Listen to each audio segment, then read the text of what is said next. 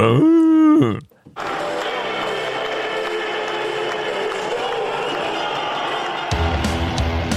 is Dourisseau Radio, de enige echte podcast van KVM Media over de Groningse basketbaltrots Donar. Met Klaas-Jan Terveen, Bas Kammerga en Yannick Masson.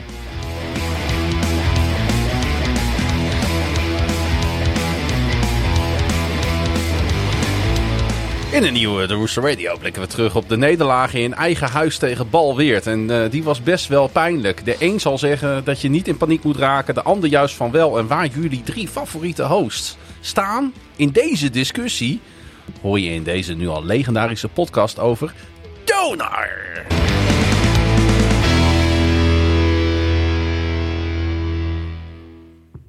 Tegenover mij Bas Kammerga en Yannick Masson. De stemming zit er alweer lekker in. Wat een intro. De stemming zit er eigenlijk al de hele dag bij mij goed in. Ik weet niet precies waarom. Ik weet het wel. Ik ben vandaag zo vrolijk. De Ravens. Baltimore Ravens gewonnen. Ja, toch wel weer. Nou, Maar sowieso, lucht je hart. Het was gisteren natuurlijk best wel een lange dag. Want ik toog samen met Yannick. Nou, ik moet eerlijk zeggen, met Yannick en de Groningse nacht richting Leeuwarden. Wij zaten om 10, Do me dirty. Doe maar. 11:15, 10:30 in de trein naar Leeuwarden, in de sneltrein. Ja. Met toevallig naast mij Wim Masker en zijn vrouw. Wim Masker, de FC Groningen watcher van onder andere Kon Veel Minder, de podcast. Ja. En Yannick kwam een paar minuten voordat de trein vertrok, kwam die binnenstrompelen. En die lucht! Ja? Oh! Oh, dat was die knoflook. Hij bracht de warhol maar nog even mee in de Arriva-trein naar Eerder Leeuwarden. inderdaad de shawarma-zaak waar ik een... Dunner King 50. Ja, Nee, 0,50. het was meer alcohol dan knoflooksaus.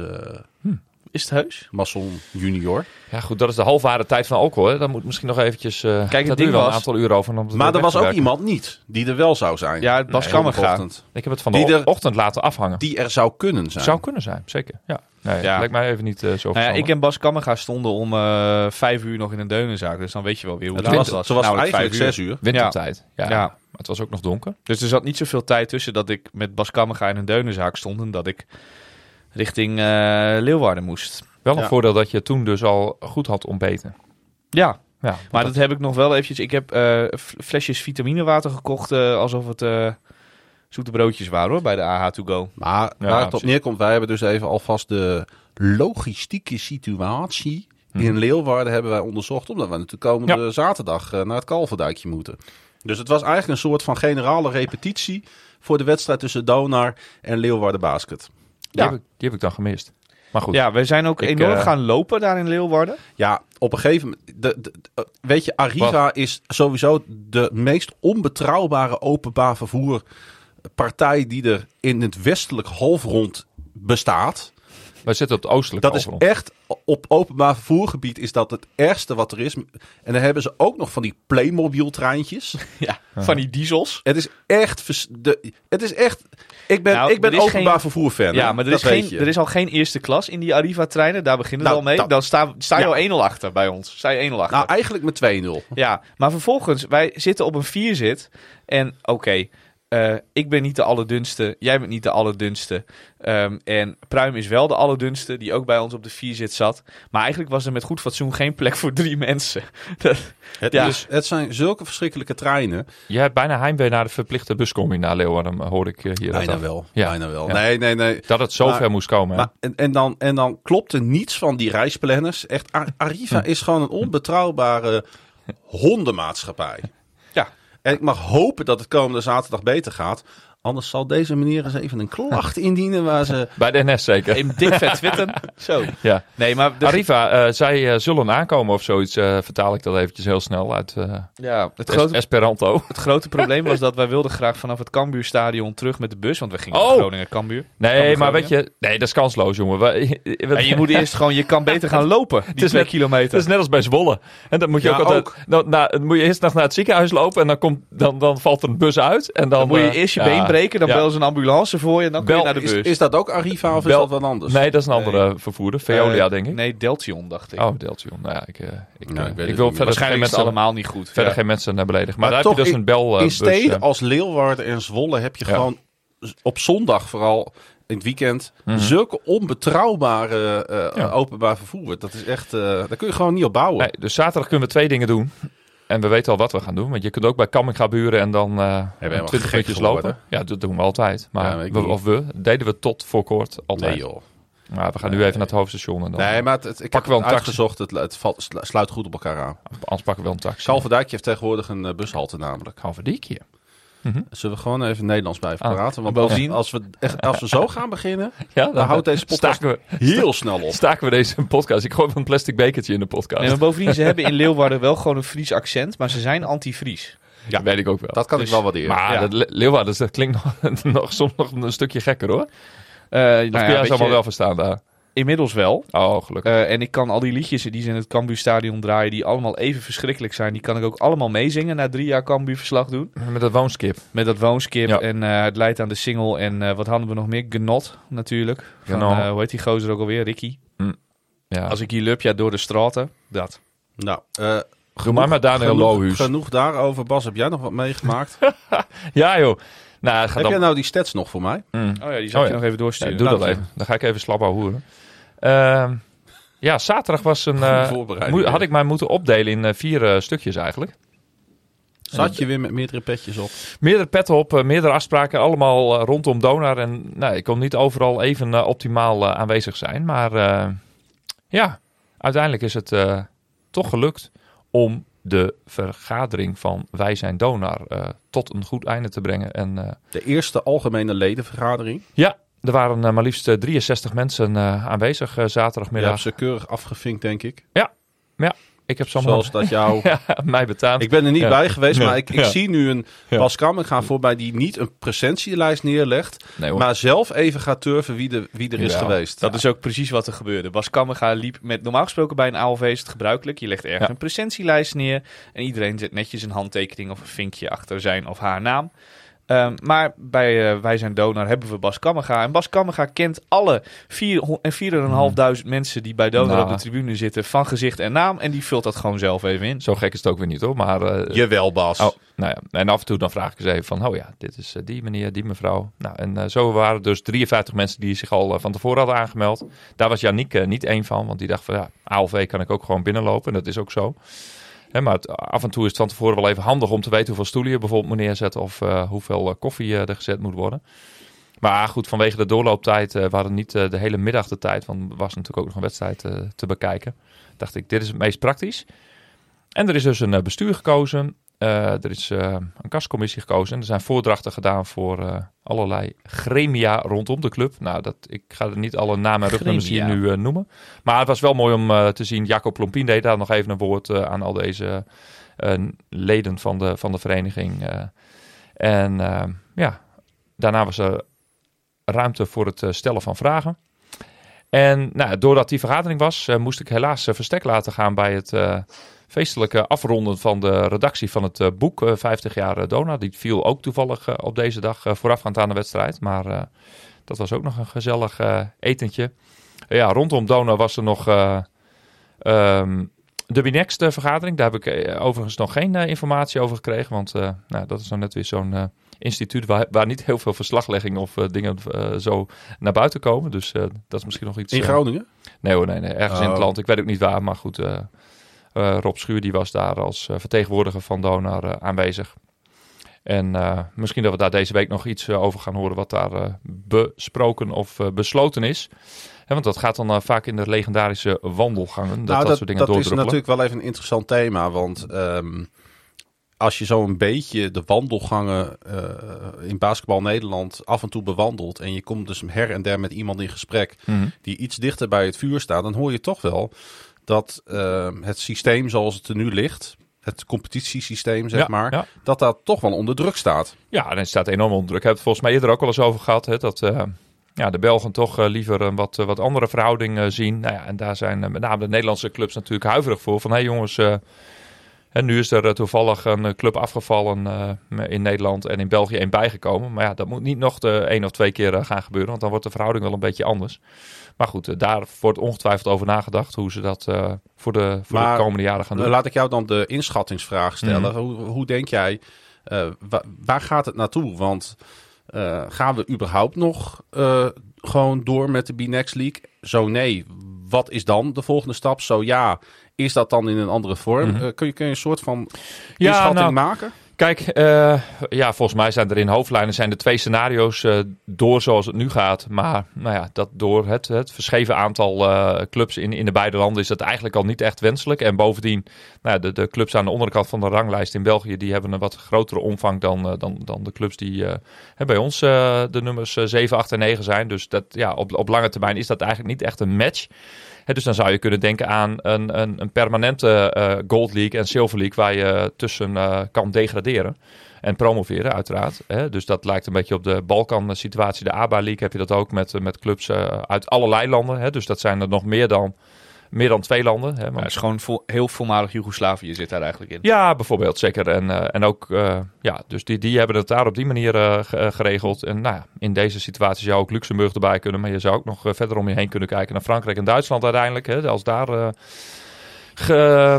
clubs zijn die denken van, dat lijkt ons ook wel aardig. Ja, jij bent volgens mij wel voorstander van een soort van piramide-achtig systeem. Ja, maar kijk, ik heb helemaal traders. Ja, helemaal in het begin al geroepen dat je zo'n competitie is ook heel erg afhankelijk van het niveau wat daaronder zit. En dat is in België goed geregeld. De kampioen van vorig jaar, Kortrijk, die had zich gemeld om een stapje hoger op te doen. In Nederland is die drempel veel te hoog. Dus door het verschil in de omvang van de clubs. Maar toch is het van belang dat het tweede niveau in Nederland ook flink aan niveau omhoog gaat. Zodat clubs die eventueel ooit in de toekomst willen meedoen uit grote steden als Den Haag, Utrecht, Amsterdam ook weer. Om maar even een paar grote steden te noemen. Maar ook in Overijssel, bijvoorbeeld in Almelo of Enschede. Als die clubs ooit het stapje willen maken, dat ze wel een competitie hebben waar ze de aanloop kunnen nemen om dan uiteindelijk eens die promotie te kunnen maken. Ja, en dat ontbreekt hier, want onze promotiedivisie die is daar op dit moment nog niet van voldoende niveau, maar wellicht dat daar in de komende jaren wat naartoe gewerkt kan worden. En dat is wel belangrijk voor de doorstroom in de clubs. Want anders zullen er alleen maar clubs het heel lastig gaan krijgen, organisatorisch en financieel. Terwijl er voldoende mooie accommodaties in Nederland zijn waar je een mooie basketbalclub kan oprichten. Ja, maar goed, we gaan al heel erg in de inhoud merk ik. Daarvoor maken we deze podcast toch? Zeker. We waren nog het rondje van wie heeft wat voor leuks meegemaakt. Dus, maar daar moeten we straks maar even op terugkomen. Oké, dat is waar. Maar goed, dit hoort bij wat jij hebt meegemaakt. Zeker. Wat je hoort, wat je mee hebt gemaakt en wat er speelt in basketbal Nederland. Mm-hmm. Want ik maak mij best wel zorgen over verschillende facetten rondom het basketbal. En dit is er één van. Mm-hmm. Maar nu jij dit zo benoemt, is inherent daaraan ook natuurlijk dat eigenlijk de organisatiestructuur in Nederland voor een deel ontbreekt om zo'n systeem te waarborgen. Ja, nou absoluut. Kijk, je hebt open inschrijving hier, terwijl je in België wel promotiedegradatie hebt. Dat is best wel bijzonder. Hoewel je dat in betaald voetbal natuurlijk ook ziet. Dus dat is in Nederland ook nog steeds uniek en op zich ook verboden. Dus dat er geen clubs, de beste amateurclub die promoveert nooit naar de eerste divisie en andersom. Dat is in het verleden wel heel eventjes opengesteld, maar daar hebben ze nu weer voor 5 jaar bevroren. Ja, dus blijkbaar is dit typisch Nederlands. Hoe zou je dat op kunnen lossen? Dat is eigenlijk de grote vraag. Toch hogere eisen stellen aan clubs. Toch nog weer. Maar goed, we zijn zelf natuurlijk nu eventjes bezig om de club aardig op te tuigen. Ja. En het is al lastig genoeg om stabiliteit daarin te krijgen voor meerdere jaren.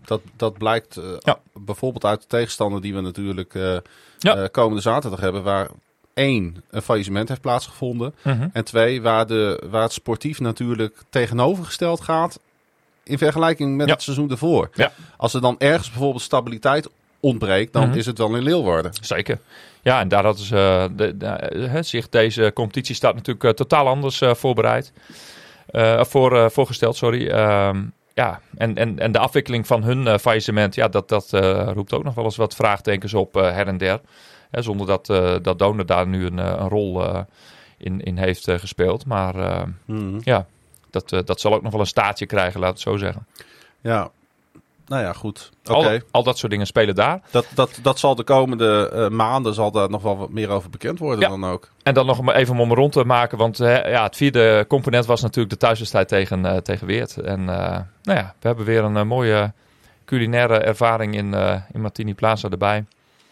Want we hebben weer een hotdog geproefd. En, een broodje beenham beenham had jij? Ja. Ik kom er steeds niet aan toe. Oh, ja, jij moest weer werken. Ja. Ja. Dus ik zit dan heel driftig achter mijn laptop van alles te doen. Mm-hmm. Ja. Nou ja, goed. Ik kwam uit die vergadering en ik en pa hadden nog niks gegeten. Nee. Dus wij dachten, wij gaan eens even wat te eten scoren. Wij gingen voor een broodje beenham in combinatie met een kaasbroodje. Want wij hadden best wel trek. Oké. Nou, goed idee. Ja, ik heb vorige keer die beenham gehad, was uitstekend. Nu weer een hotdogje. Er was ook een Groninger gehaktbal, maar daarvan verwacht ik dat hij wat iets te zwaar op de maag zou gaan liggen. Dus die heb ik even overgeslagen. Maar zoals je tegenwoordig ook de verse knoflook en de pikante salami van jouw pizza met 4 kazen verwijderd. De beroemde NFL pizza Pieter. Verder nog iets wat we moeten delen, anders dan die hele trip naar Leeuwarden, wat één grote teleurstelling was? Of, dat was eigenlijk best leuk. Alleen die wedstrijd was een hinderlijke onderbreking van een verder leuke middag. De trip was wel leuk. Maar, en de ontvangst was mooi, heb ik begrepen. Bij het uitvak. Ja, wij zaten op de hoofdtribune. Ja, dus, maar en ik achter de goal. Ook, maar goed, dus in het hele stadion. Dat gaat gewoon goed samen. Ik moet wel één punt nog even belichten van die hele middag. En dat was natuurlijk toch wel geweldige, mooie actie van onze collega's van Kon Veel Minder de podcast. Precies. Thijs Faber en Maarten Siepel, die voor het goede doel Laat ons samen weer eens juichen. De stichting die ervoor zorgt dat mensen met een kleine beurs die op of onder de armoedegrens leven ook naar FC Groningen kunnen.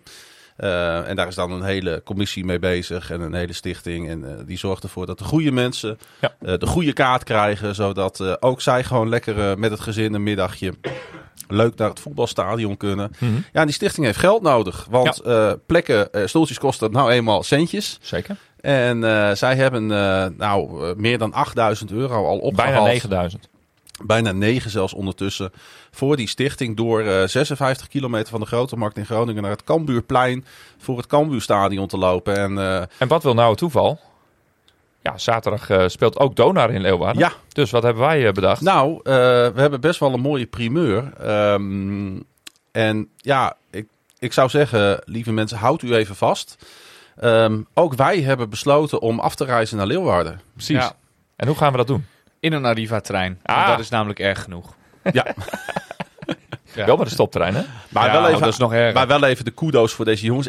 Wij kwamen de tribune oplopen in Leeuwarden, Yannick en ik, zo 3 kwartier voor de wedstrijd. En daar zagen wij werkelijk als een dood vogeltje, Thijs heel ongelukkig op een stoeltje zitten. Die had zich niet, in de wind en de kou. Had zich niet verkleed, maar die was wel in Halloween-outfit. Ja, die was als een zombie. Ja, precies. Maar daarbij was ook Maarten Siepel. Mm-hmm. En ik weet niet wat die gehad heeft tijdens die wandeltocht, maar die kan alles aan. Die ging werkelijk als een speer. Die had nog allerlei hele wilde plannen voor wat hij verder nog na die wedstrijd wilde doen. Ja. En dat heeft hij ook gedaan. Dat heeft hij ook gedaan. Mm-hmm. En die maakte zo'n energieke indruk dat ik dacht, ik wil wat hij tijdens die wandeltocht gehad heeft, dat wil ik gewoon elke dag als ontbijt. Maar ik heb die jongens nu alweer gezien. Ja. Want ze hebben vanavond met Koert Elschot Kon Veel Minder de podcast opgenomen. Loopt Thijs nog steeds als een mank dier? Ja. Daar was ik al bang voor. Ja, en Siepel die springt nog steeds als een jong reetje hier door de weilanden in Groningen-Zuid. Het zijn neven, maar de een is wel heel verschillend van de ander wat dat betreft. Ja, maar even applaus voor die jongens, want dat verdienen ze. Echt een geweldige prestatie. En het is mooi ook dat er aandacht is voor mensen die wat minder te besteden hebben. Ja, en dat is nog wel een thema wat we eigenlijk bij de club waar we deze podcast voor maken ook nog eens flink even onder de aandacht moet worden gebracht. En ik weet niet of dit het moment is om daar dieper op in te gaan, maar het lijkt wel handig. Je kan in ieder geval een lans breken. Nou, sowieso. Ja. Want het is natuurlijk afgelopen zaterdag zaten we met 2900 mensen in Martini Plaza. Maar dit is een uitgelezen moment om ook eens even te kijken welke doelgroepen je kunt aanboren om een avondje Donar te gaan bekijken. Want wij hebben ook ondertussen de ervaring dat als we mensen voor het eerst meenemen of mensen spreken die lang niet meer bij Donar zijn geweest of voor het eerst bij Donar zijn geweest, dat ze eigenlijk unaniem zeggen, zelfs onafhankelijk van de uitslag, het was leuk. Dit was superleuk. Ja. Tref ik nooit iemand die zegt van dit ga ik nooit meer doen. Nee. Nee, daarom. Dus dat is voor herhaling vatbaar voor iedereen die daar ooit geweest is. Maar ja, goed, je moet het wel kunnen betalen. Ja. Want ook dit kost geld. En dan wil je ook nog een hapje en een drankje misschien. Ja, dus dan zit je al gauw een aantal tientjes per persoon dat je kwijt bent. En als je met een gezin bent, dan loopt het al gauw over de €100. Ja, dat is zeker niet voor iedereen weggelegd in deze stad waar we volgens mij op nummer 1 of 2 staan van de meeste kinderen onder de armoedegrens. Ja. Dus En dan we hebben de rest van de provincie nog niet eens meegenomen. Nee, hierin. precies. Nee. Nee, en die moeten hier ook nog heen komen. Zeg maar. Als je Ja. in de stad woont, dan heb je misschien de mogelijkheid om op de fiets of met de bus te komen. Maar als je wat verder af moet komen, dan wordt dat soms misschien wel eens even wat lastiger. Ja. Dus daar moeten we maar eens even heel goed over nadenken. Misschien ook de ervaringen van FC Groningen daarin meenemen. Hè? Want als voetbalclub is FC Groningen hier dus best wel uniek en vooruitstrevend in. Volgens mij is er iemand betrokken bij het stichtingsbestuur die nu ook nauw betrokken is bij Martini Plaza. Dus misschien Ja, kan daar een ja. mooi lijntje worden gelegd. Nee, goed, dat gaat over Matthias Mulder natuurlijk, Nou ja, die de bestuurslid is van die stichting. Ja. Laat ons weer eens samen Nou ja, juichen. dat is toch geen publiek Nee, geheim? zeker niet. Nee, dat is ook niet zo. Maar nee, dat lijkt Ik me zie hier hartstikke alleen goed. maar een mogelijkheid. Ja, klopt. En als je het hebt, en het mes snijdt aan twee kanten, want mensen die, aan de ene kant wil je de half vol, aan de andere kant wil je mensen van een avondje Donar laten genieten. En volgens mij moet dat voor iedereen haalbaar zijn. Ja. En, Het waren overigens weer 100 toeschouwers meer dan de wedstrijd daarvoor. Ja, hoor. En die wedstrijd had weer 100 toeschouwers meer dan de wedstrijd daarvoor. En die had weer 100 toeschouwers meer. Het begint mooi te lopen. Je ziet ook echt de bovenste tribune, die is ook steeds wel voller. Op onze tribune was het helaas net eventjes weer wat rustiger. Ook omdat het vakantietijd is. Dus aan de ene kant levert dat meer losse bezoekers op. Maar seizoenkaarthouders die zijn in de herfstvakantie toch her en der eventjes naartoe. Net als bijvoorbeeld een algemeen directeur van FC Groningen die af en toe wel eens in de herfstvakantie even weg moet. Dus zo heeft iedereen een beetje zijn privé planningen. Maar de volgende wedstrijd, dat is alvast even handig om te benoemen. Ook aan de voorkant, voordat iedereen is afgehaakt. Zou zomaar op 28 november, dinsdag 28 november kunnen zijn. Let daar even op. Het is nog niet helemaal zeker en bevestigd door Leiden. Wel door de B-Next League en... In de app stond het al volgens mij. In de app van de NBB. Dus daar staat het. Maar goed, bij Leiden hebben ze te maken met een Europees programma. En toevallig ook een club uit Israël. Waarvan inmiddels bekend is dat die zich hebben teruggetrokken. Ja. Maar misschien hebben ze dat dossier eventjes afgewacht. Om vervolgens allerlei dingen te gaan inplannen in hun Want programma. zij gaan, zoals het nu lijkt, hebben zij een hele grote kans op de volgende ronde. Dat kan. Ja, dat hangt er net even vanaf. Ja, kijk, ze hebben natuurlijk al gewonnen, dus een thuiswedstrijd. Ja. Maar daar gaat het. Maar dat begint pas weer vanaf 6 december. Okay. Dus dat scheelt. Deze maar Leiden midweek staat er goed voor. Ja, zeker. Dus ze zullen doorgaan. Ja. Nou, we kunnen op 3 februari niet terecht in Martini Plaza. Zoveel is al wel duidelijk. En daarom hebben ze nu gekozen voor 28 november. Wanneer kunnen we niet terug in Martini Plaza zijn? 3 februari 2024. Ah, wauw. Dat is nu al bekend. Ja, zeker. Dat was eigenlijk al langere tijd bekend. Goed, althans, er zijn nu ook evenementen die worden ingepland waarvoor we gewaarschuwd werden. Een of andere housefeest zaterdag, maar dat was weer afgelast. Dat was afgelast. Vond ik zo jammer. Urban. Urban. Excuus. Ja, daar had ik kaartjes voor, maar ik was heel blij dat het afgelast was. Want ik heb een hekel aan Urban. Want anders had je in één keer doorgekund trouwens. Ja, maar dat had ik liever niet gedaan. Nee, precies. Maar goed.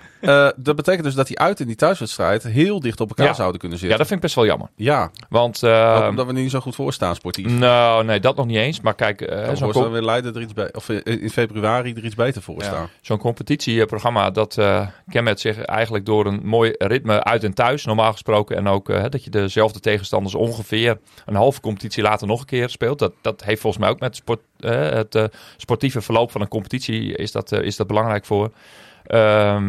Dat gaat nu even, dat loopt even een beetje mis. En volgens mij zitten de wedstrijden van Leeuwarden ook redelijk dicht tegen elkaar aan. Die zien we op 6 december ook alweer in Martini Plaza. Nou ja, het kan gebeuren.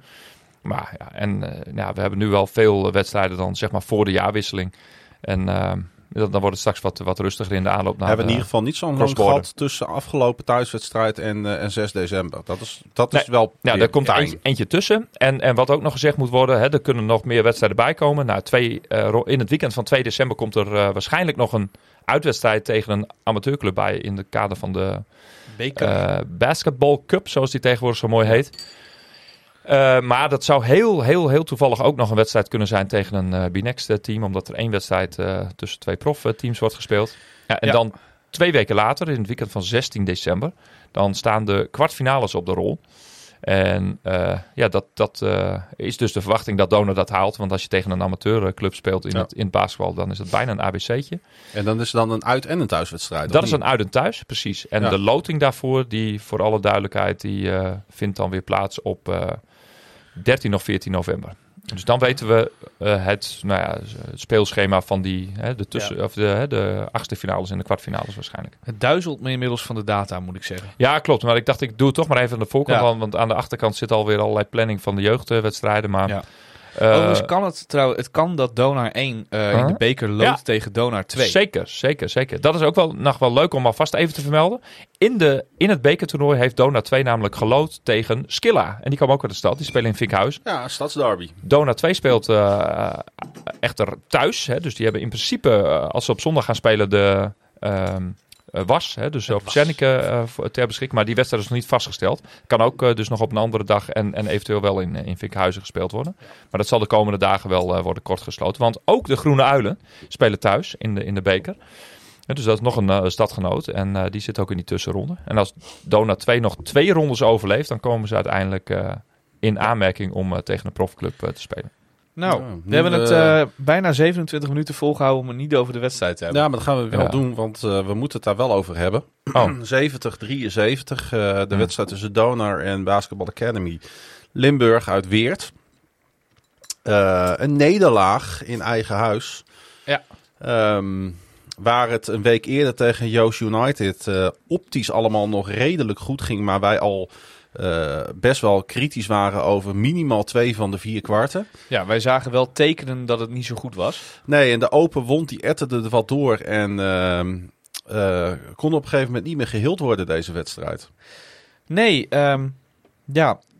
Donar begon heel goed aan het eerste kwart. Maakte een volgens mij 8-0 run, als ik me niet vergis, voordat voor het eerst tegengescoord werd. 9-0 zelfs. 9-0, kijk. En er leek eigenlijk... Zeg ik uit mijn hoofd. Ja, er leek eigenlijk geen veldje aan de lucht. En Nee. er werd een beetje doorgebaskeld. En toen halverwege in het eerste kwart kwam eigenlijk al de eerste kentering. Waarin Donar in niveau weer flink naar beneden ging. Weer een heel eind terug liet komen. Waardoor het eerste kwart al bijna gelijk eindigde. En ook in het tweede kwart zag je weer heel veel schommelingen in niveau. En dus had ik eigenlijk bij rust een beetje het gevoel... Weert speelde erg goed. Dat was ook wel duidelijk. Maar ik had zoiets, hoe kijk ik nou eigenlijk naar Donar? Ja, er zijn momenten in de wedstrijd dat ik daar eigenlijk best wel tevreden over ben. En ik heb ook wel dingen gezien waarvan ik denk... Mijn hemel, wat zijn we nou weer aan het doen? Maar ja, weet je, we spelen ook tegen Weert en die hebben wel een hele goede dag. Maar straks dan wisselen we misschien een beetje door. En dan komen er bij ons wat meer frisse kracht in het veld ten opzichte van die van Weert. En dan zal het bij Weert toch wel een beetje inkakken. En dat gebeurde eigenlijk helemaal niet. Weert basketbalde gewoon op hetzelfde hoge niveau door. En wij gingen de tweede helft steeds slechter en slechter basketballen. Met als dieptepunt het laatste kwart voor mij. Wij hebben best wel veel al over deze wedstrijd met elkaar gepraat. Ook zaterdagavond. Ja. Eigenlijk urenlang. Ja. Omdat er best wel heel veel in deze wedstrijd zat wat ons bevreemd heeft. Heel veel. En dat heeft te maken met individuele kwaliteiten van spelers of individuele vorm van spelers. Ja. Dat heeft te maken met keuzes die werden gemaakt door de coachingstaf. Dat heeft te maken met hoe het als team ging. Ja. Eigenlijk waren er te veel facetten deze avond wat niet goed ging. Waardoor je gecombineerd bij elkaar optelt. Dus zomaar kan verliezen van BAL Weert thuis. Ja. Zeg ik dat een beetje juist, Bas? Ja. Nee, dat bleek weer. Dat het te veel niet klopte? Ja, en er waren te veel spelers die niet helemaal hun niveau haalden. Er waren een aantal oorzaken ook voor aan te wijzen. Hè? Want er is een kleine, laten we zeggen, griepgolf door de selectie heen gegaan. Dus iedereen was niet okselfris, zeg maar. Dat helpt niet mee. Maar dat zou nooit een hoofdreden mogen zijn om... Dakota Quinn had bijvoorbeeld een paar dagen op bed gelegen, om maar eens wat te noemen. Ja, precies.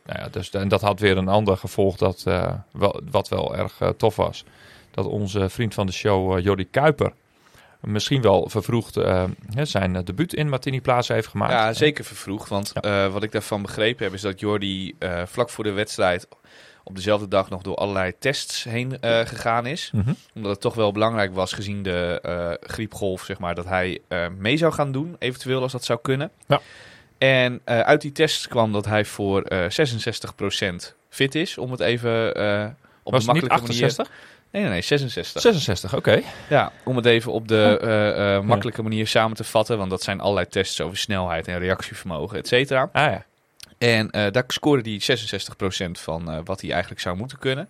Mhm. Was dus nog lang niet fit, maar we waren het er eigenlijk allemaal wel over eens dat met hem op de vloer het wel een stuk beter oogde in elk geval dan zonder hem op de vloer. Nou, ik wil wel mijn meest positieve punten over Kuiper eigenlijk gelijk hier even op tafel leggen. Namelijk zijn verbale aanwezigheid en zijn uitstraling ook richting de rest van het team. Want dat is exact wat ik eigenlijk bij al die andere spelers gemist heb afgelopen zaterdagavond. Ja. Ja, en de momenten waarop er waren best wel wat momenten dat het publiek weer een beetje teleurgesteld was. En dan wordt de zaal een beetje stiller in Martini Plaza. En dan kun je heel goed horen wat als spelers verbaal flink aanwezig zijn. En Jordi die heeft alleen maar lopen schreeuwen en toeteren en mensen op hun plek zetten. En Ik wil Kjeld hier trouwens ook bij noemen. Kjeld, ik zeg net alle andere spelers, maar Kjeld deed daarin ook Kjeld doet doet daarin ook zijn best en doet ook zijn ding. Maar Ja. Jordi hoorde ik ook echt, terwijl ik op de tribune zat. Zo hard roept hij. Ja. Maar dat is ook precies hoe het moet. Je moet elkaar een beetje scherp en een beetje wakker houden. En elkaar op die manier ook een beetje proberen te helpen. Vooral verdedigend. Maar er was bijna niemand scherp. En ik heb ook begrepen, als we met Jordi na zo'n wedstrijd praten, dan wil ik het meeste off the record houden. Ja. Want we staan daar niet in een journalist-speler situatie dan te praten even. Maar ik heb wel begrepen van Jordi dat hij ook geprobeerd heeft om ook bijvoorbeeld in de rust toch een soort van activatie los te krijgen bij de rest van het team.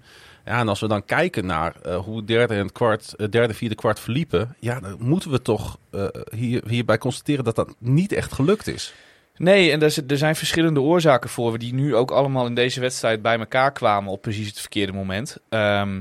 Laat ik met mijn grootste ergernis beginnen. Maar dat is iets waar we voor het seizoen al een beetje onze twijfels over hadden. Dat is onze guard play. En dan vooral de point guard positie. Nou, laten we maar beginnen dan met de man die nummer 1 draagt. Justinas Ramanauskas. Ja, die heeft een beslisboom. Die staat af en toe compleet omgekeerd. Dus bij een beslisboom, je krijgt een situatie. En een beslisboom, daar is de overheid ook dol op bijvoorbeeld. Die geeft dan aan, in geval A doet u B. En dat gaat zo steeds verder naar beneden. Want als geval B niet kan, dan ga je geval C, et cetera. En zo ga je allerlei opties af. Waarbij natuurlijk de beste optie altijd bovenaan staat. Bij Justinas Ramanauskas hebben ze de beslisboom omgedraaid in zijn hoofd. En hij begint over het algemeen met de slechtste optie. Dat is vooral als hij er zelf niet lekker in zit. Dan wordt dat steeds erger en erger en erger. Maar dat komt er uiteindelijk op neer als je ernaar kijkt. Justinas dribbelt de bal op. En dan dribbelt hij. En dan dribbelt hij. En dan dribbelt hij. Dat is het slechtste scenario. Ja, dat is het slechtste scenario. Dan heb je het iets minder slecht is volgens mij bal over de zijlijn. Ja, die hebben we ook nog. Ja. En dan vervolgens... 24 seconden de bal bijhouden. Ja, dat doet hij ook wel eens. Ja, dat is dat gedribbel. Ja. En wat we dan ook nog wel eens hebben is dat hij niet een play callt, maar eigenlijk gewoon vraagt om een balscreen. Dus gewoon meteen begint met een pick-and-roll, waarmee je normaal gesproken een aanval eindigt. Precies. Heel statisch. Heel statisch, waarbij de bal bijna niet rondgaat en dan dribbelt hij naar binnen toe. En dan neemt hij of een hele slechte mid-range jumper, of hij neemt een lay-up in traffic die hij dan vervolgens mist. Waarom laat een coach een speler die zo slecht in de wedstrijd zit en zo verschrikkelijk uit vorm is 34 minuten en 46 seconden spelen?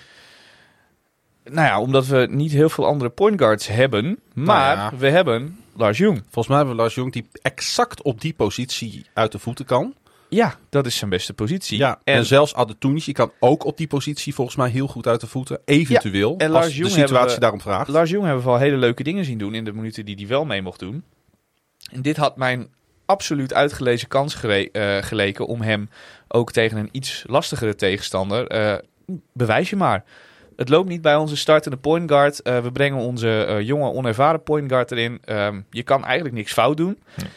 Want iedereen in het publiek kent je situatie, weet dat je hartstikke jong bent en iedereen hoopt vooral gewoon dat je het goed gaat doen. Nou, schijnbaar verschillen wij hierover met Steamats en dat kan natuurlijk, hè, want wij zijn publiek of we zijn als journalist aanwezig en we hebben een bepaalde visie over zo'n wedstrijd. Schijnbaar staan wij dus lijnrecht tegenover de visie van Stimac. Anders had hij hem wel ingebracht.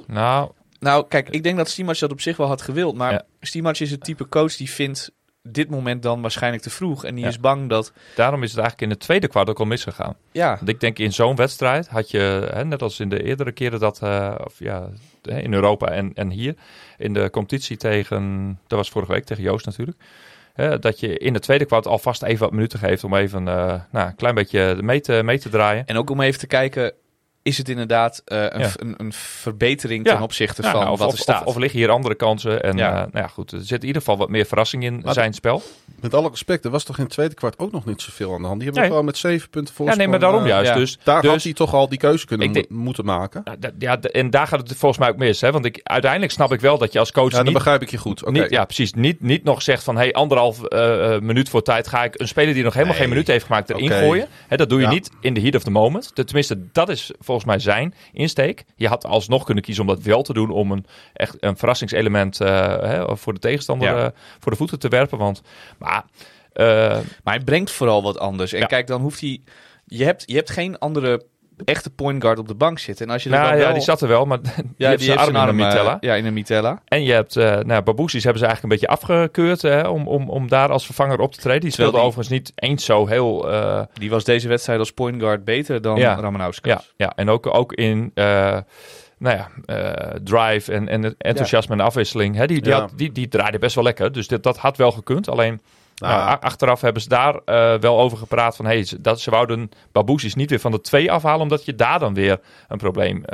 het was natuurlijk ook de combinatie van factoren. Hè, dat je en een Ramanauskas hebt die misschien door omstandigheden... misschien dat hij ook griep heeft gehad deze week. Dat zou kunnen. Nee, maar daarom... Of hij had zijn broer gestuurd. Ramanauskas. Precies. Ja. Oké. We waren gewaarschuwd. Jij zei, ik ga niet zeggen welke woordgrap ik ga maken. Hij is ook niet eens van mezelf hoor. Maar goed, dat ik hem doorgeef. Goed, voor 1 keer. Dit is geen belediging. Nee, kijk. Sorry daarvoor. Maar ik wou eigenlijk even wijzen op de ongelukkige samenloop van omstandigheden. Dat je en Ramanauskas hebt die...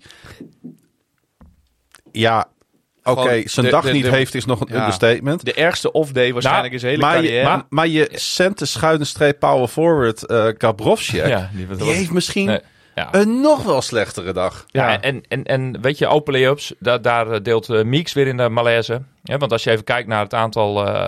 ik heb er gewoon echt 4 of 5 open lay-ups. Ja, kijk, en die gaan er niet altijd allemaal in. Maar daarvan moeten er gewoon 3 of 4 wel De tweede helft hadden wij een schotpercentage op alle schotpogingen van 25%. Dat is een beetje laag. Maar goed, over de hele wedstrijd volgens mij 3 uit 22 driepunters. En je kunt niet zeggen dat die 22 driepunters een slechte shotselectie hadden. Nee, integendeel. Misschien zaten er 1 of 2 wat gedwongen schoten tussen. Maar voor de rest, normaal gesproken gaan er wel wat een paar meer in. Het grootste probleem was gewoon de play-calling. Want vanaf de point guard positie werd er eigenlijk geen play gecalled. Het was heel statisch gedribbel, weinig beweging. En dan vervolgens een drive aan de basket en een schotpoging. En wat ik nog wel over Ramanauskas, ik zal hem vanaf nu weer gewoon bij zijn echte naam noemen. Wat voor hem spreekt als een heel klein dingetje. Ja, blijkbaar voelt hij zich wel verantwoordelijk genoeg en misschien wel te oververantwoordelijk om te denken dat hij degene is die zo'n wedstrijd kan gaan beslissen. Nou, dat moet hij in deze fase van dit seizoen en van zijn carrière niet... ik hoop dat hij dat een klein beetje gaat afleren. Net als hij dus 7 mid-range jumpertjes missen al heeft afgeleerd. Hè? Want dat was nu niet. Nee, maar het wel volgens de beslissende play in de wedstrijd een mid-range jumper nemen. Ja, die dan wel weer. Hè? Want vanwege bewezen succes, niet dus. Maar nee, dus ja, daar moeten we nog wel eventjes even hartig over spreken. En hij heeft uiteindelijk heeft hij 7 assists en 2 turnovers in deze wedstrijd. Maar als je in het tempo speelt en zo ballhawk bent als wat hij was in deze wedstrijd, dus de bal zo lang bijhoudt, dan is het ook geen wonder dat jij 7 assists hebt, want jij was de enige speler die de bal vast had. Ja. Dus dat is dan ook niet meer representatief. Nee, en nog steeds, dat hebben we ook al eerder benoemd. Ons scorend vermogen, zeg maar. Het aantal punten wat we uiteindelijk scoren is best wel laag. En dat heeft volgens mij ook vooral met het tempo vertraging van de wedstrijd te maken. Terwijl in deze wedstrijd juist wel mogelijkheden waren. Dat je ook weer ziet van, met name Jordi en jongens, als de kans is om een break te maken, doe dat ook gewoon. En dat ging ook, die spaarzame keren dat voorkwam, ging dat ook gewoon goed. Ja. Dus dan heb je natuurlijk ook nog met een tegenstander te maken. Ja, zeker. Die hadden hun Apollo-momentje, zeg maar. Echt goed. Die goed in vorm waren, maar weet je, de reactie van BAL Weert na de wedstrijd, de manier waarop ze de winst vierden, daar was ik eigenlijk gewoon super jaloers op. Ja. En toen dacht ik van als wij ook maar iets van de spelvreugde hadden, wat BAL Weert heeft laten zien bij ons, wat natuurlijk groeide en wat natuurlijk ontstond. En zoiets dwing je nooit van tevoren af. Zoiets dwing je natuurlijk altijd gedurende een wedstrijd af. Dat weet ik ook wel. Ze hebben ook niks gestolen. Nee, helemaal niet. Er was geen niks op af te dingen. Nee. En toen dacht ik van, dat vind ik dan, het maakt mij niet zoveel uit ook dat je af en toe een keer verliest. Maar het is ook de manier, zeg maar, waarop spelers reageren. Heel erg met zichzelf nog bezig zijn, zie je. Dat zie je zelfs na afloop. Ik zag op een gegeven moment spelers die eigenlijk al wouden weglopen en het publiek niet eens wouden bedanken, maar werden teruggestuurd. Nou ja, dan kon ik vanuit mijn plek dat natuurlijk zien. Ik let er ook altijd op. Maar er mag ook, trouwens, dat hele bedanken van het publiek hoeft van mij niet eens. Daar ben ik überhaupt maar je kunt er ook niet meer mee ophouden natuurlijk. Hè? Maar dat doen we nou eenmaal, aan. die gekke gewoontes van dat je langs het publiek moet lopen. Ja, wat mij betreft schaffen ze het morgen af. Zeker na een nederlaag. Ja, meen ik echt. Ik vind dat een grotere ergernis dan dat ze het niet zouden doen. Ja. Maar dat komt omdat ik best wel even chagrijnig altijd ben. Nederlaag. Nee, ik vind dat je dit dus altijd moet doen. Want kijk, je moet je helemaal niet van winst en verlies laten. Je spreekt daarmee de waardering uit dat mensen naar de hal komen. En als je de hal ooit nog eens een keer weer helemaal vol wilt hebben, moet je dit soort dingen absoluut wel volhouden. Dus jij hoeft daar niet te gaan staan. Hè? Het gaat om de mensen die het wel leuk vinden om dat te doen. Voor mij maakt een winst- of verliespartij daarbij gewoon heel veel uit. Ja. Je mag ook even in de middenstip iedereen bedanken, wat mij betreft. Hè? En dan zeg maar terug naar de kleedkamers. In plaats van dat ook nog dat verplichte rondje gelopen moet worden. Maar dat is onderdeel iedereen van ervaart dat dus anders. Het is onderdeel van de Donar-cultuur. Hè. Dit zijn net van die dingen die dus Kjeld en Sander ooit van Thomas Koenens hebben geleerd. En van, dus ook weer heel ver teruggaan. Dus dat is een legacy die hoort bij het beleven van een thuiswedstrijd bij Donar. Dat is je kunt het cultuur noemen, je kunt het een verplichting noemen. Nee, maar net hoe je er tegenaan kijkt. Het is cultuur. Het is onderdeel van die cultuur, wat een heel belangrijk punt is om te doen. Wat je dan in elk geval wel kan doen, is dat je inderdaad even kijkt hoe dat rondje gelopen wordt. Met wat voor hoofden en hoe de vlag erbij hangt. Maar dat is juist mooi, toch? De teleurstelling droop er wel enorm vanaf. Dat is toch wel het minste. Dat moet juist. Dat vind ik logisch. Je kunt niet op dat moment, zoals ik sommige voetballers van niet nader te noemen voetbalclubs uit Groningen dan weer zie, dat ze na de wedstrijd gewoon allemaal joviaal met elkaar een praatje staan gaan maken. Ja, dat vind ik dan wel heel bijzonder. Ja. 1 minuut na de wedstrijd. Maar klopt een beetje die observatie die ik had, klopt dat een beetje dat spelers nog heel erg bezig zijn met hun individuele ontwikkeling. En dit was dus weer een voorbeeld van een wedstrijd waarin dus Donar zichzelf de favoriete rol had aangemeten. Ook terecht van tevoren, want je moet in principe ook gewoon winnen van Weert. Maar die druk kwam er opeens weer op. Dat had ik bij Zwolle was het meer een slappe start, zeg maar, dat je verliest. Feyenoord uit was misschien een beetje 50-50. Als je nu ook nog steeds ziet hoe Feyenoord presteert in deze competitie. Misschien is dat wel min of meer kwalitatief gelijkwaardig. Tegen Heroes hadden we gelijk de goede smaak te pakken. En Weert heeft dan weliswaar nu 3 of 4 wedstrijden gewonnen. Maar dat was wel allemaal ook tegen teams die je aan de onderkant van de ranglijst verwachten. Dus dat is een beetje een vertekend beeld. Dit is weer de druk opeens. Hè? De druk ervaren van je moet een wedstrijd winnen tegen een team die dus eigenlijk eventjes boven zichzelf uitstaat. Dat is wel een druk die hoort bij topsport. Ja, maar wat ik vooral zag is dat ze zijn binnen de selectie nog op zoek naar het wordt nu eventjes moeilijk. Ja. Wie gaat het doen? Ramanauskas wil het graag doen. Moet hij mee ophouden. Moet hij niet zelf doen. Hij moet die bal blijven delen. Gabrovsek ziet de hele wedstrijd lang dat onze playcalling steeds mislukt. En denkt dan op een gegeven moment, ik ben een ervaren jongen. Ik heb in Griekenland gespeeld, grote competities gespeeld. Mm-hmm. Ik heb best verstand van basketbal. Ik kan ook goed basketballen. Weet je, geef mij die bal maar. Dan verzin ik wel wat. Ja. Maar die had ook trillende handjes. Dat werkt ook niet. Hij is daar niet de persoon voor. Nee. Moet hij dus ook niet meer doen. Nee. Maar de vraag is dan nu, wie wel? Ja, normaal gesproken moet Theo John dat natuurlijk gewoon zijn. In de eindfase van een wedstrijd moet je gewoon je centen erop zetten en huppakee, bam. Die moet het gaan regelen. En als hij niet in scoringspositie komt, dan moet hij die bal rond blijven passen. Dan moeten de mannetjes aan de driepuntcirkel staan die bal erin gooien. Hoe vaak is het nu voorgekomen, niet alleen in deze wedstrijd, maar in eigenlijk al onze wedstrijden, dat Theo John in meer dan contested situaties toch probeert omhoog te gaan. Toch probeert om de lay-up te maken. Mm-hmm. In plaats van dat hij eigenlijk in iedere situatie, ze zijn bijna allemaal identiek. Tegenstander weet ook wat hij gaat doen. De bal moet uitpassen inderdaad naar de schutter. Ja. En dat is inderdaad iets, want wat Bas zegt is zo. Ik denk ook dat Theo John de meest geschikte man is om op dat moment aan te spelen. Rug naar de basket, in de high of low post. Want er duiken gelijk 3 man op hem. Ja, maar dan moet hij zichzelf dus aanleren dat als hij... Precies. Want hij trekt dan inderdaad... Hij lokt dubbelteams naar zich toe. Maar dan staat er dus ergens iemand anders vrij. Juist. Op de 3-puntslijn. En dat was ook zo deze wedstrijd. En dan moet hij, stonden er ook allemaal. Inderdaad ophouden met vaak baboesjes, vaak Hollanders. En gek genoeg hebben we ook heel veel spelers die dat dan kunnen. Hè? Die zo'n bal naar buiten er dan eventjes wel inschieten. Want baboesjes is het meest clutch in dat soort situaties. Absoluut. Ja, die mist op momenten dat het eigenlijk niet van hem gevraagd wordt. Of tenminste dat het niet super belangrijk is. Dan mist hij alle 3 punten. Dus op het moment dat je denkt...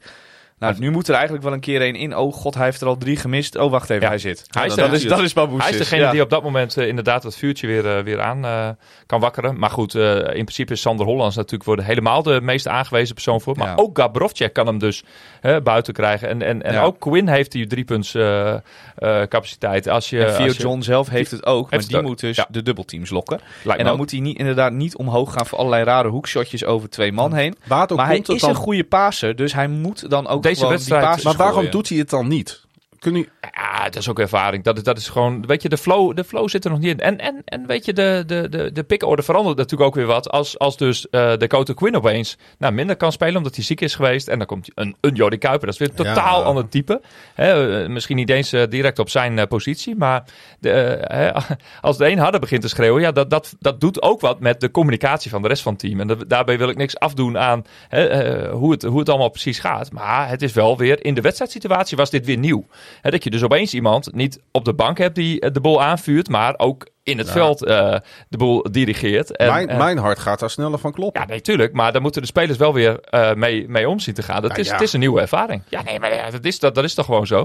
Het zijn misschien niet de meest ervaren basketballers, maar het zijn toch niet pasgeboren lammetjes? Nee, dat inderdaad. Want ik denk inderdaad dat het daardoor wel dingen veranderen. Maar uiteindelijk is het grootste probleem dat de mensen of niet opstaan of op de verkeerde manier opstaan. Dus Ramanauskas die het zelf op wil lossen. Gabrovcek die ineens playcalling wil gaan doen. En Theo John die in elke situatie denkt, ik ben heel goed. Dus ik ga nu gewoon posten, bam, bam, bam. En dan naar die basket gaan. Ja. De coach zal wel gezegd hebben, je moet die basket aanvallen, opzoeken. Dat was een goed plan. Want op een gegeven moment vergaten we dat. Als die drietjes niet invallen, dan moet je dan even een andere...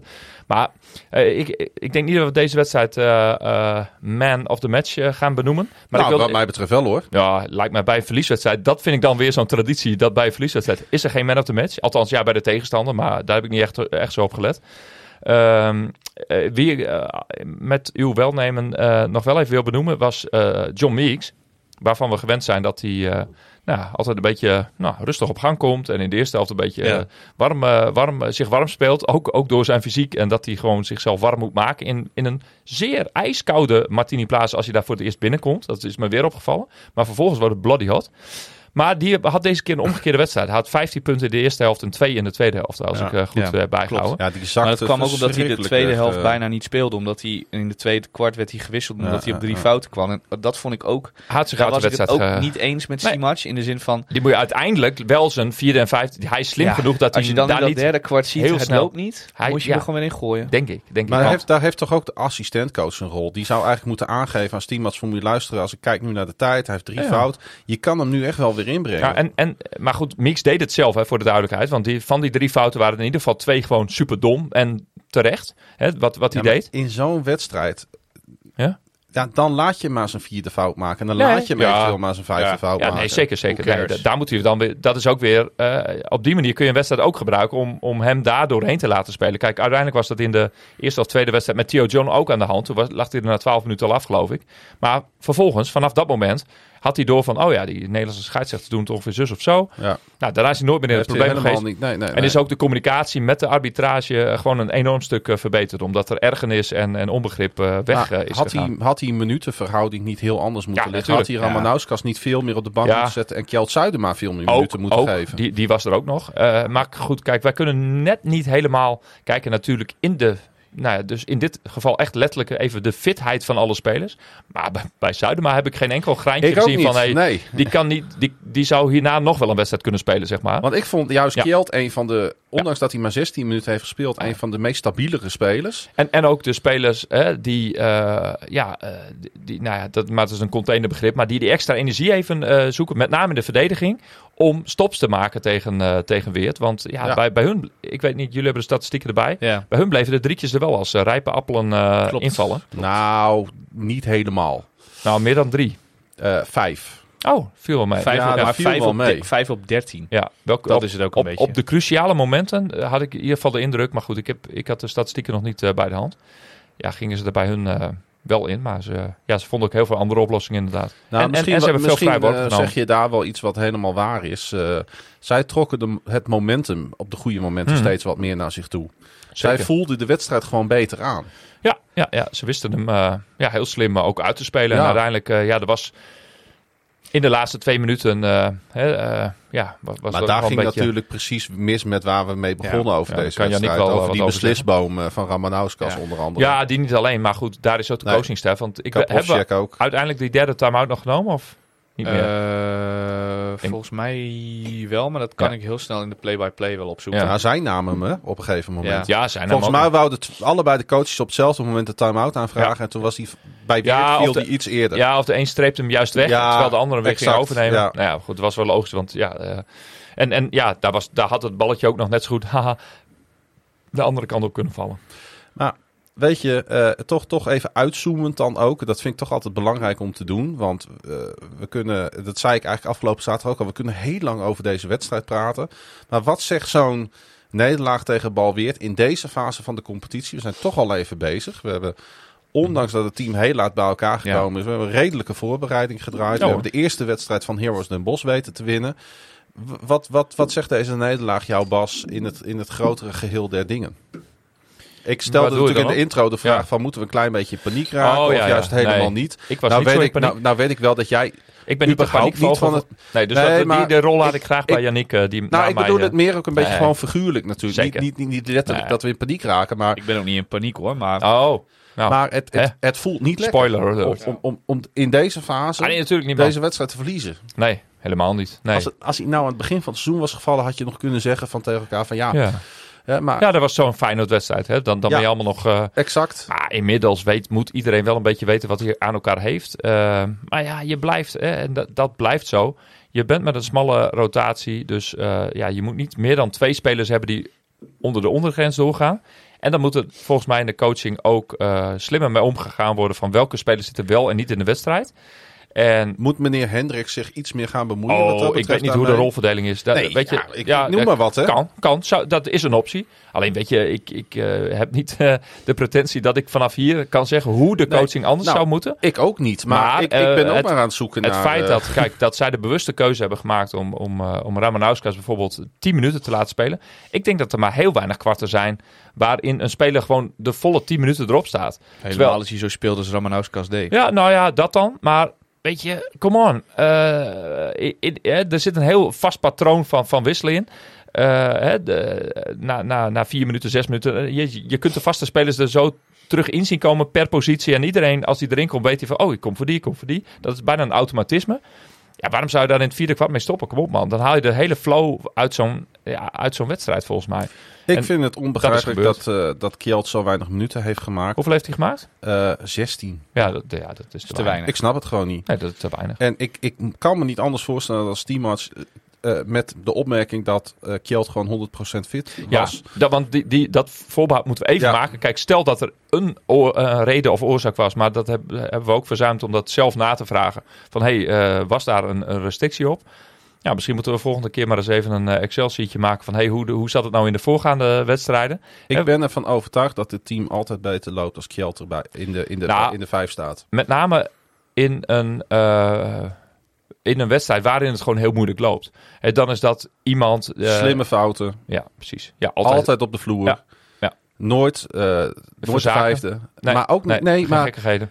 Kjeld is gewoon ontzettend goed in het strak houden van het spel. Ja.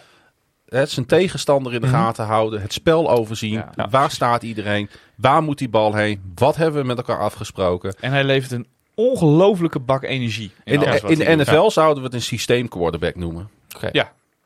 Hij luistert, hij voert uit, hij brengt rust, hij brengt leiderschap. Wat grappig was... Ik ben gewoon best wel onder de indruk van hem tot nu toe. Wat ik ook grappig vond aan deze wedstrijd. Hij begon in zijn eerste minuten begon hij ook een beetje mee te scoren. Ja. Want dat zal een opdracht aan hem geweest zijn. Van, jongen, het is allemaal leuk allemaal, die assist en paasjes en defense en hustle plays en rebound. Maar je moet wel gewoon 6, 7 puntjes per wedstrijd pakken. Ja, want dat is weer een extra wapen waar de tegenstander op moet letten. Ja, en dat mis je in het vierde kwart daarmee dus ook. Terwijl hij stond al lang op het scorebord. In de voorgaande wedstrijden waren de jonkies wel op het scorebord en hij zelf niet. Ik noem hem geen jonkie meer, dat hoor je goed. En nu was hij al ook op het in puntensaldo aanwezig. Ja, daar had je gebruik van moeten maken. Maar goed, oké. Dit is al achteraf wijsheden. En ik heb op dat moment in de wedstrijd hadden we wel zoiets van...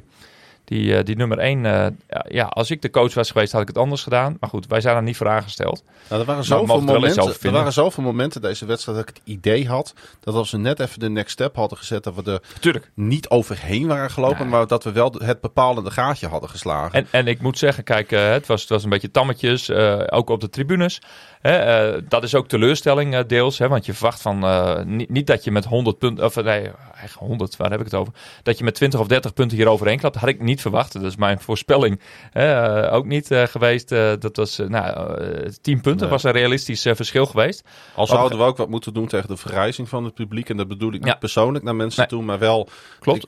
Dat het leuk zou zijn als er iets meer jeugd in dat. Maar goed, in het vierde kwart merk je dan wel van op die mooie momenten dat je een stop maakt of wel een score maakt. Dat dan het publiek meegaat. Het was een puntje van de stoelwedstrijd wat dat betreft.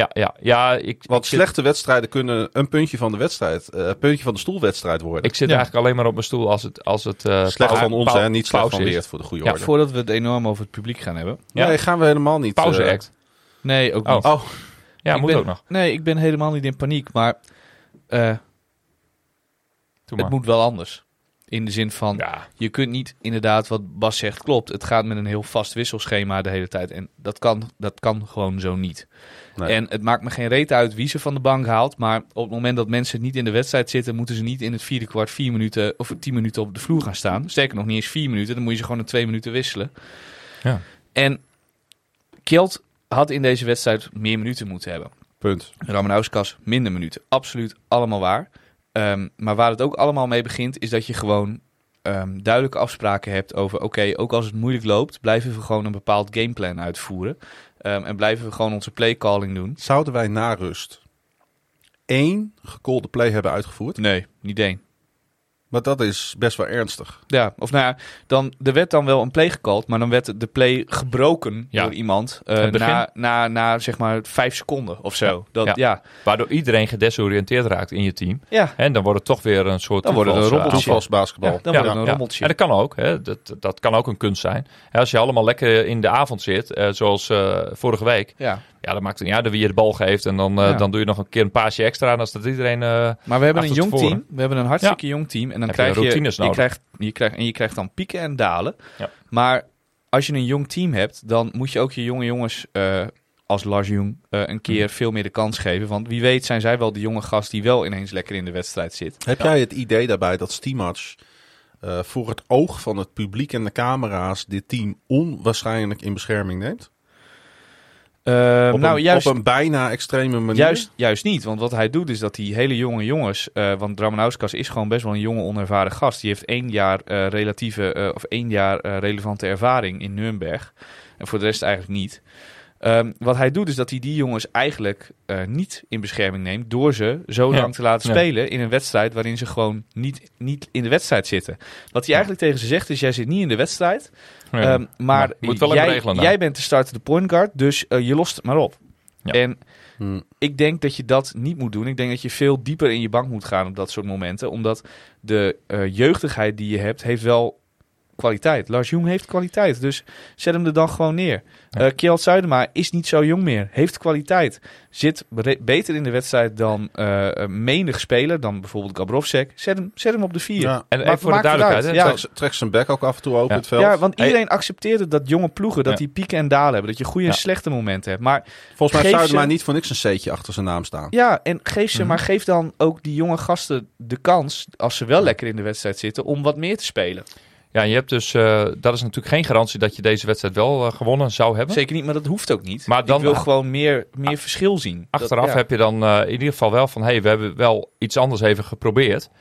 En ook daarin, kijk, nu heeft eigenlijk, ongetwijfeld heeft Ramanowski zelf ook gewoon een slecht gevoel over deze avond.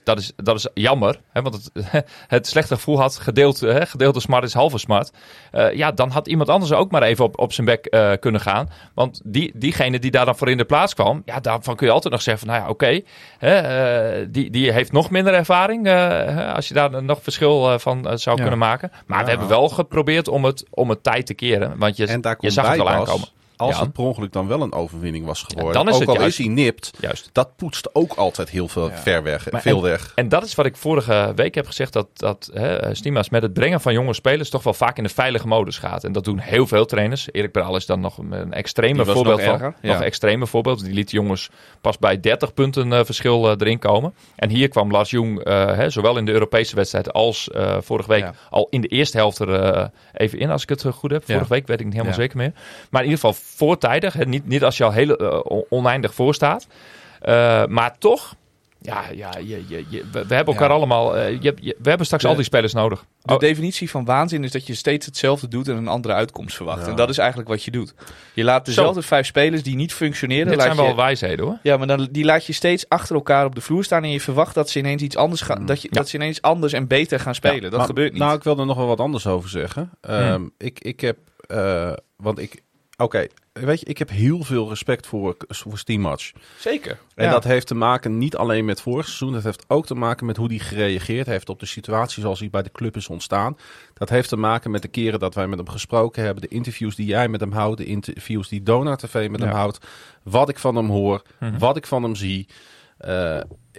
Ik heb zeer veel waardering voor deze man. Ik denk zelfs, als ik nu een beetje terugkijk naar de afgelopen jaren dat ik Donar volg, is hij een sieraad voor de club. Ja, zeker. Uithangbord van inderdaad, hij straalt uit wat we ook willen zien. Ook hoe hij met de supporters omgaat. Ik heb echt, en ik zeg dit niet om iets goed te praten. Ik zeg dat omdat ik dat meen. En omdat je een slijmbal bent.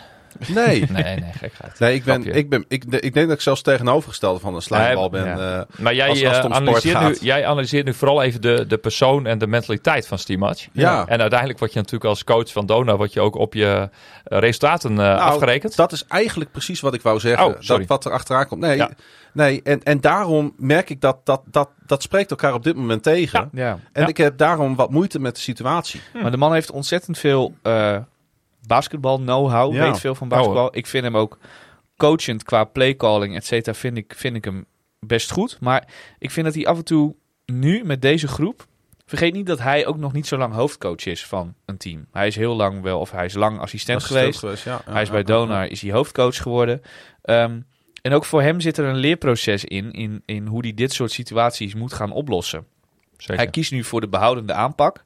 Als je een ervaren ploeg hebt, denk ik dat goed uit kan pakken. Want als je dan voor wat meer behoudenheid kiest, is er altijd wel een van die ervaren gasten die wel de knop om weet te zetten en wel verantwoordelijkheid op de goede manier weet te pakken. En dat werkt juist in deze sport comebacks in de hand. Nee, precies. Wij zaten volgens mij na afloop ook al van, stel dat je in dit team nou nog Leon Williams erbij had gehad, jongen. Poeh. Ja. Wat voor andere wedstrijd had je dan gehad? Die had die wedstrijd gewoon helemaal gecontroleerd. En Leon kon het natuurlijk in die eerste fase van vorig seizoen ook niet omdraaien. Oké, maar zoals we Leon kennen over het algemeen in de bepalende momenten van de wedstrijden. Ja. Hij had ook niks om hoeven te keren, maar zo slecht als toen is het nu maar niet. Neem even een ander voorbeeld. Jason Dourisseau, die liet je altijd op de vloer staan. Want met zijn ervaring en zijn coachende eigenschappen, et cetera, wist hij andere mensen op die manier aan te sturen dat ze wel een verandering in vorm in een wedstrijd aankonden. Of konden maken. Wat we vorig jaar met Goddeforce hadden. Bijvoorbeeld. Die laat je altijd staan. Ook als het In dit dit- keer niet goed gaat, zeiden wij altijd. In dit team, Ja. weet je wie ik altijd zal laten staan in dit team? Zijn er 2. Kuiper en Zuidema. Ja, ik ook. Maar Jordi is niet fit. Die kan, of nog niet fit genoeg. Die kan niet de hele wedstrijd spelen. Die kan niet zo lang blijven staan. Het is begrijpelijk dat je die gewoon op deze manier gebruikt in deze wedstrijd.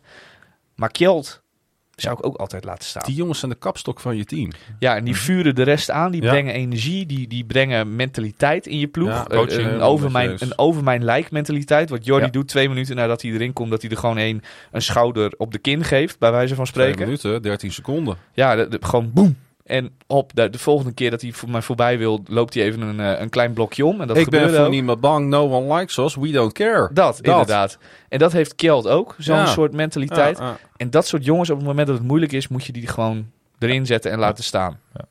Denk ik ook. En dan Nou. kan het best zijn dat Ramanauskas dan in één keer wel het knopje om weet te zetten. En Kijk, wel aangaat. Ik wil niet zo'n podcast maken in de trant van... Als wij de baas zouden zijn van het journaal, dan zouden we het zo en zo doen. Oh nee, maar misschien als hij dat doet, werkt het ook wel niet. Maar je hebt Nee. het niet geprobeerd, dus je Nee. weet het niet. Nee, en het is ook, kijk, in een slecht draaiend team, dan dat straalt ook altijd slecht af. Nou, dat zien we bij onze voetbalclub ook op dit moment. Er staan op papier allemaal hartstikke goede voetballers. Maar het wil allemaal niet lukken. Nee. En op een gegeven moment als je het in goed draaiende wedstrijden... Maar goed, daar heb je er net wat meer van nodig om in die flow te komen. Nou ja, ik had erop gerekend in deze fase dat je deze wedstrijd had moeten winnen. Maar gelukkig komen er in de nabije toekomst nog wel een aantal wedstrijden die hier ook voor in aanmerking komen. Ja. Nou, de rust. Nee, ja. Oh God, ja, dat interesseert me allemaal niet zo. Maar als je het er nog even over wil hebben, dan mag Ja, dat. ik vond het een geweldige Ik, pauzenummer. er was natuurlijk een skippybalrace. Ja, Heb je dat meegekregen?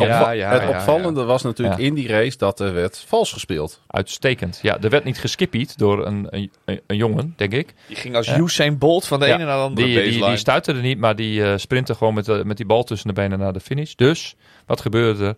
Het wedstrijdtenue van Donar ging naar de nummer 2. Een meisje die volgens mij volledig terecht met die hoofdprijs aan de haal ging. Wat opmerkelijk was, dat dit meisje zat namelijk in een voorronde met alleen zichzelf. Dus er waren 4 voorrondes. 3 voorrondes met 4 of 5 spelers. En toen bleek van, oh ja, maar ik heb nog niet, ik ben nog niet meegeskippied. Oh ja, nou ja, hup, jij er een, huppakee, ook in de finale.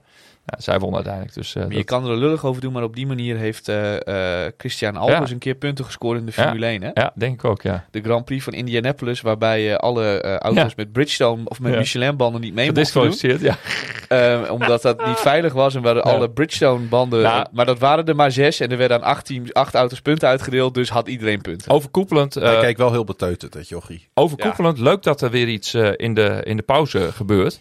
Sowieso. Ook hier was het publiek niet heel erg meelevend, behalve op rij 118. Want wij vonden dit natuurlijk een misser van eerste orde. Dat er zo'n jochie denkt van, nou, ik ga hem dat shirt komen ophalen. Maar rechtvaardigheid en sportiviteit en eerlijkheid zegeviert. Reizen zal wel afgehaakt zijn als sponsor. Ja, en Arcos Travel en weet ik veel wie er allemaal nog meer zijn. Maar oké, daar moeten ze nog even naar op zoek. Dus er is nog... Maar Misschien kunnen wij in dat gat een springen. reis naar de NBA. Ja, tuurlijk kan dat. Maar ja, dat is wel een duur grapje om dat uit te reiken. Ik bedoel gewoon dat wij in dat gat springen als Dourisseau Radio. Dat wij misschien in de rust een halftime show. een halftime show kunnen doen. Ach, maar jongen... Met een korte beschouwing. Ik word nu al heel moe van mezelf als ik dat ga doen. Ja, jij bent namelijk een rustplasser, dus dat kan helemaal niet. Ja, precies. En weet je wel waarom die periode van 15 minuten de rust heet? Dan heb ik ook even wel mijn rust nodig. Dus ik kan daar geen actieve rol in spelen. Ik vind zo'n schietspelletje vind ik leuk. Ja. En ik vind dit met die skippyballen vond ik leuk geprobeerd. Voor een keer, ja. Ik zou wel graag de volgende keer weer iets meer basketbal gerelateerd iets zien. Met zo'n heel groot basketbaltenue aantrekken en dan heen en weer moeten lopen. Dan rondjes draaien en dan... Ja, ze hebben ook ergens een club. Daar hebben ze een tv. Dat is nog zo'n ouderwetse beeldbuis, zeg maar uit 2003. Oh, je gooi nog maar een keer. Ja, dat is een Bob wel goed. Gooi nog een keer. En dan moet je vanuit de middencirkel gooien en dan kun je dat ding winnen. Ja. En niemand wil dat ding. 47,5 inch. Ja, hij is ons een keer aangeboden. Wij zeiden, hou hem maar. Ik mocht meedoen. Ik zeg, nou, ik kom hier niet weg. zei ik. Ja. Ja, echt waar gebeurt. Als iemand dat ding een keer wint en ze zetten hem aan, dan hebben ze alleen Nederland 1, 2, 3 en 3 Duitse zenders. Ja. Zo oud is die tennis. En er zit ook zo'n touwtje aan om hem aan en uit te doen. De draadomroep. Je moet erheen lopen om hem op de Duits te zetten. Ja. Uitslagen. Leeuwarden Basket, Den Helder Suns 75-76. Vind ik toch interessant om even te noemen. Want ja, onze aanstaande tegenstander verliest dus in eigen huis van Den Helder. Onze eigen wedstrijd, Donar tegen BAL Weert. Ik noem het toch nog maar een keer om het er extra in te wrijven. 70-73 in het voordeel van onze gasten uit Limburg. ZZ Leiden won in Sporthal 1574 van Landstede Hammers. Precies het aantal toeschouwers. 74-65. Weet je, ik voorspel de uitslag alvast. Nou? 1574. Bas, die weet de uitslag. Op 19 november. En weet je hoeveel toeschouwers? 1574. Ja. Sorry. Ik onderbreek je weer. Even een dik jolletje. Ik ben heel vervelend. Doe maar. Maar ik heb straks nog even een serious note. Als je de uitslagen af hebt, dan wil ik graag even... Antwerpen tegen Luik 81-71 in de Lotto Arena. Alst tegen Hubo Limburg United. Spannende wedstrijd. 82-83 voor Hubo Limburg. Mooi. De Kangaroes Mechelen, die volgens mij nog niet zo'n heel lekker seizoen draaien, wonnen wel met 102-74 van Kortrijk. Ja, behoorlijk de promovendus, zullen we maar zeggen. Ja, dat Kortrijk, wat trouwens op zich best leuk meedraait in de competitie. Die doen het voor iemand die het eerste seizoen meedoet wel gewoon Deze leuk. wedstrijd zat het er even helemaal niet in. Ik doe puur aan scorebordjournalistiek, want ik heb het niet gezien. Ik ook hoor. Ik kijk weinig Belgisch basketbal tot nu toe. Dat moet ik wel weer langzaam in gaan komen nu, maar ja. Oostende won wel weer eens gewoon met 91-75 van Leuven. Behoorlijke nederlaag in eigen huis voor Feyenoord tegen Heroes Den Bosch. 74-107. De appeltaart gaat dus naar Bob. De Brussels Basket, sponsor Circus, wonnen met 90-76 van onze grote vrienden uit Mons. We zijn er maar één keer geweest, maar het heeft een onuitwisbare indruk bij ons achtergelaten. Zoals jij Brussel Basket zei, het deed me enorm denken aan Roy Rinus en pedalen, maar met die gestolen fiets. Brussel Basket. Ja. Sponsor. Ja, ik snap wat je bedoelt. Ja. Maar Brussel blijft goed draaien. Ja. Dat moet even wel gezegd worden. En de laatste uitslag, dat was de wedstrijd van zondag. Er stond 1 op programma, Joost United Den Helder. 81-60. Ik denk dat ons niet verrast. Er waren weer wat spelers terug bij Joost. Dus die kwamen goed voor de dag. Ja. Joost zit best wel wat kwaliteit in, maar dan moeten ze wel allemaal fit zijn. Moeten ze wel fit zijn, precies. En er is trouwens ook dinsdagavond, voor wie niks te doen heeft, nog een wedstrijd. Dan speelt Leuven tegen Kangaroes. En dan kun je natuurlijk Willem Brandwijk aan het werk zien. Nou, zullen we heen? Een streampje. Nou, Leuven is mij zeer goed bevallen. Ja, dat was een leuk plaatsje. Ja. Ik wil wel elke keer dat ik in Leuven ben, wil ik dat ze een of ander verkleedfeest hebben. Maar ik vind Leuven ook typisch een stad waar het altijd een of andere middeleeuwse feestdag is. En dat je jezelf ergens in 1408 waant of zo. Ja, nee, dat was of 1574 bijvoorbeeld. Of was het wel in Leuven? Dat was in Leuven. Oh, dat was in Leuven. Ja. Ik haal die twee steden altijd door. In Mons gaan de rolluiken massaal dicht als wij er over straat lopen. Mons was zo verschrikkelijk kult in alles. En die doen het gewoon weer niet goed, hè? Dat is gewoon... Ik heb sowieso een grote voorkeur voor Wallonië, merk ik. Ja, voor diep Wallonische steden. Dat hele spul wat daarboven zit, dan moeten ze gewoon lekker... Dat moet ook helemaal niet bij Nederland. Nee. Ik heb het niet zo op Vlaanderen, wat dat betreft. Nee. Ja, ik heb veel meer met Wallonië. Ja. Ze hebben 200 jaar geleden heel hard hun best gedaan om het allemaal op te delen. Dus en ze hebben de underdog maar. Nog steeds moeite om dat land een beetje te besturen. Want het is nog niet opgedeeld. We hebben officieel nog maar twee Wallonische clubs. Of hoort Brussel ook bij Wallonië? Dat ligt eraan waar in Brussel het ligt. Het is ook nog een kans dat het in het Duitsstalige deel ligt. Nee, dat ligt bij Brussel. Nee, dat ligt bij de Duitse grens. Is Circus dan Vlaanderen of Wallonië? Nee, Brussel is weer een apart district. Ja. Dus we hebben maar 2 Wallonische clubs. Volgens mij heb je in België dus ook 4 regeringen. Wallonië, Vlaanderen, het Brussels district en dan nog weer het hele België. Klopt. Maar het Duitsstalige deel ligt vlak boven Luxemburg. De Duitsstalige regering zit dan weer in Brussel. Ja, nee, dat is waar. Ja, daar heb je gelijk in. Maar goed. Ja. Alright. Jij wou nog een serieuze noot plaatsen. Echt iets heel serieus. Want we zitten over onze tijd heen. Dus, maar dit is super belangrijk. Maar we zijn geen heigerige podcast. Maar toch willen we dit benoemen. Want onze vriend van de show, Rick Mast. Ja. Die heeft iets verschrikkelijks meegemaakt. Die is namelijk het slachtoffer geworden van een actie van zinloos geweld, zouden we dat in het Nederlands noemen. En zaterdagochtend kregen we een bericht van een lokale website uit Nebraska dat zijn coach had gezegd dat hij niet mee kon doen in een oefenwedstrijd. Zij zitten nog in de pre-season. Omdat Rienk Mast van zijn scooter was geduwd en gewond was geraakt aan zijn gezicht. Nou ja, uiteraard hebben wij eventjes contact gezocht met Rienk van hoe en wat. En om een beterschap en sterkte te wensen. Want dit is natuurlijk sowieso iets wat je... dit verzin je niet eigenlijk. Nee. Dat was mijn eerste reactie. En WTF is dan de goede afkorting wat Nederlanders en Amerikanen wel aardig begrijpen. En ik heb Rienk ook even gevraagd van wat is nou precies aan de hand? Heb je een paar hechtingen of wat dan ook? Nee, hij antwoordde van ik heb een blauw oog, een hersenschudding en een gebroken neus. Shame. Nou, die drie allemaal opgeteld. Dat zou zeggen, dan heb je minstens twee flinke tikken op je gezicht gehad. Ja, of gevallen en wat dan ook. Maar het bericht die uit Nebraska kwam was dat degene die dit gedaan zou hebben, dan moeten we hier dan even een verdachte noemen, is een 34-jarige persoon. Die is wel opgepakt. En die is dus ook aangeklaagd voor mishandeling. Dus dat is een heel klein meevalletje. Dat er dus in ieder geval wel bekend is wie dit gedaan heeft en die daar ook verantwoordelijk voor zal worden gehouden. En Rienk werkt hard aan zijn herstel en hoopt zo snel mogelijk weer op het trainingsveld en inzetbaar te zijn bij de wedstrijden. En ook vanaf deze plaats, we hebben het al aan Rienk zelf vermeld, maar het is goed om te zeggen dat wij hem van harte steunen in zijn herstel en hopen dat hij snel weer aan het basketballen komt. Ja. En dat hij hier ook dit een plek kan geven en hiermee om kan gaan, want het lijkt me nogal een bizarre situatie. Ja, want het zijn altijd fysieke littekens, maar ook mentale. Ja? Denk ik wel, want op dit moment zit hij natuurlijk vol adrenaline en weerstand om terug te komen. Maar goed, dit gaat je niet in de koude kleren zitten, zouden we hier in Groningen toch zeggen. Nee joh.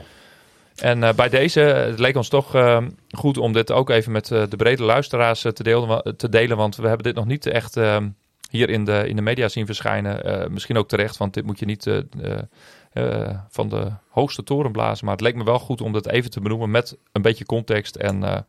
dat we contact hebben gehad. En zijn broer was weer bij de selectie. Want die was zelf even ziek geweest. Ja. Dus we zochten er ook allerlei dwarsverbanden alweer tussen. Maar dat was gelukkig niet het geval. Oké. Ja. De jeugd. Ja, die hebben we ook nog. Ja. Dan moet ik eens even heel hard opzoeken. Ik moet eerst die app eens even een keer gaan over. Je hebt hier nog zo'n mooi muziekje onder, toch? Of zit hij niet in dit soundboard?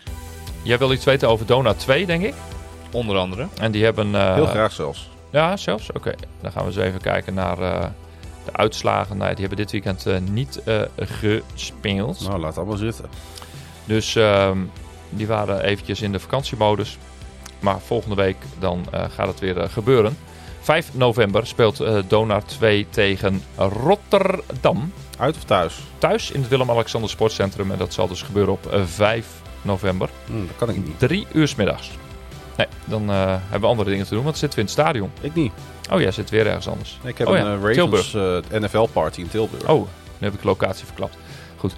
Nou, dat mag wel, want iedereen mag komen. Oh, wat leuk, wat leuk. Hartstikke fijn. En ze gaan dus dan de week daarna de beker spelen tegen Skilla, zoals ik eerder gezegd heb. Ja. Nou, dan de onder 19. En die hebben gespeeld op 29 oktober.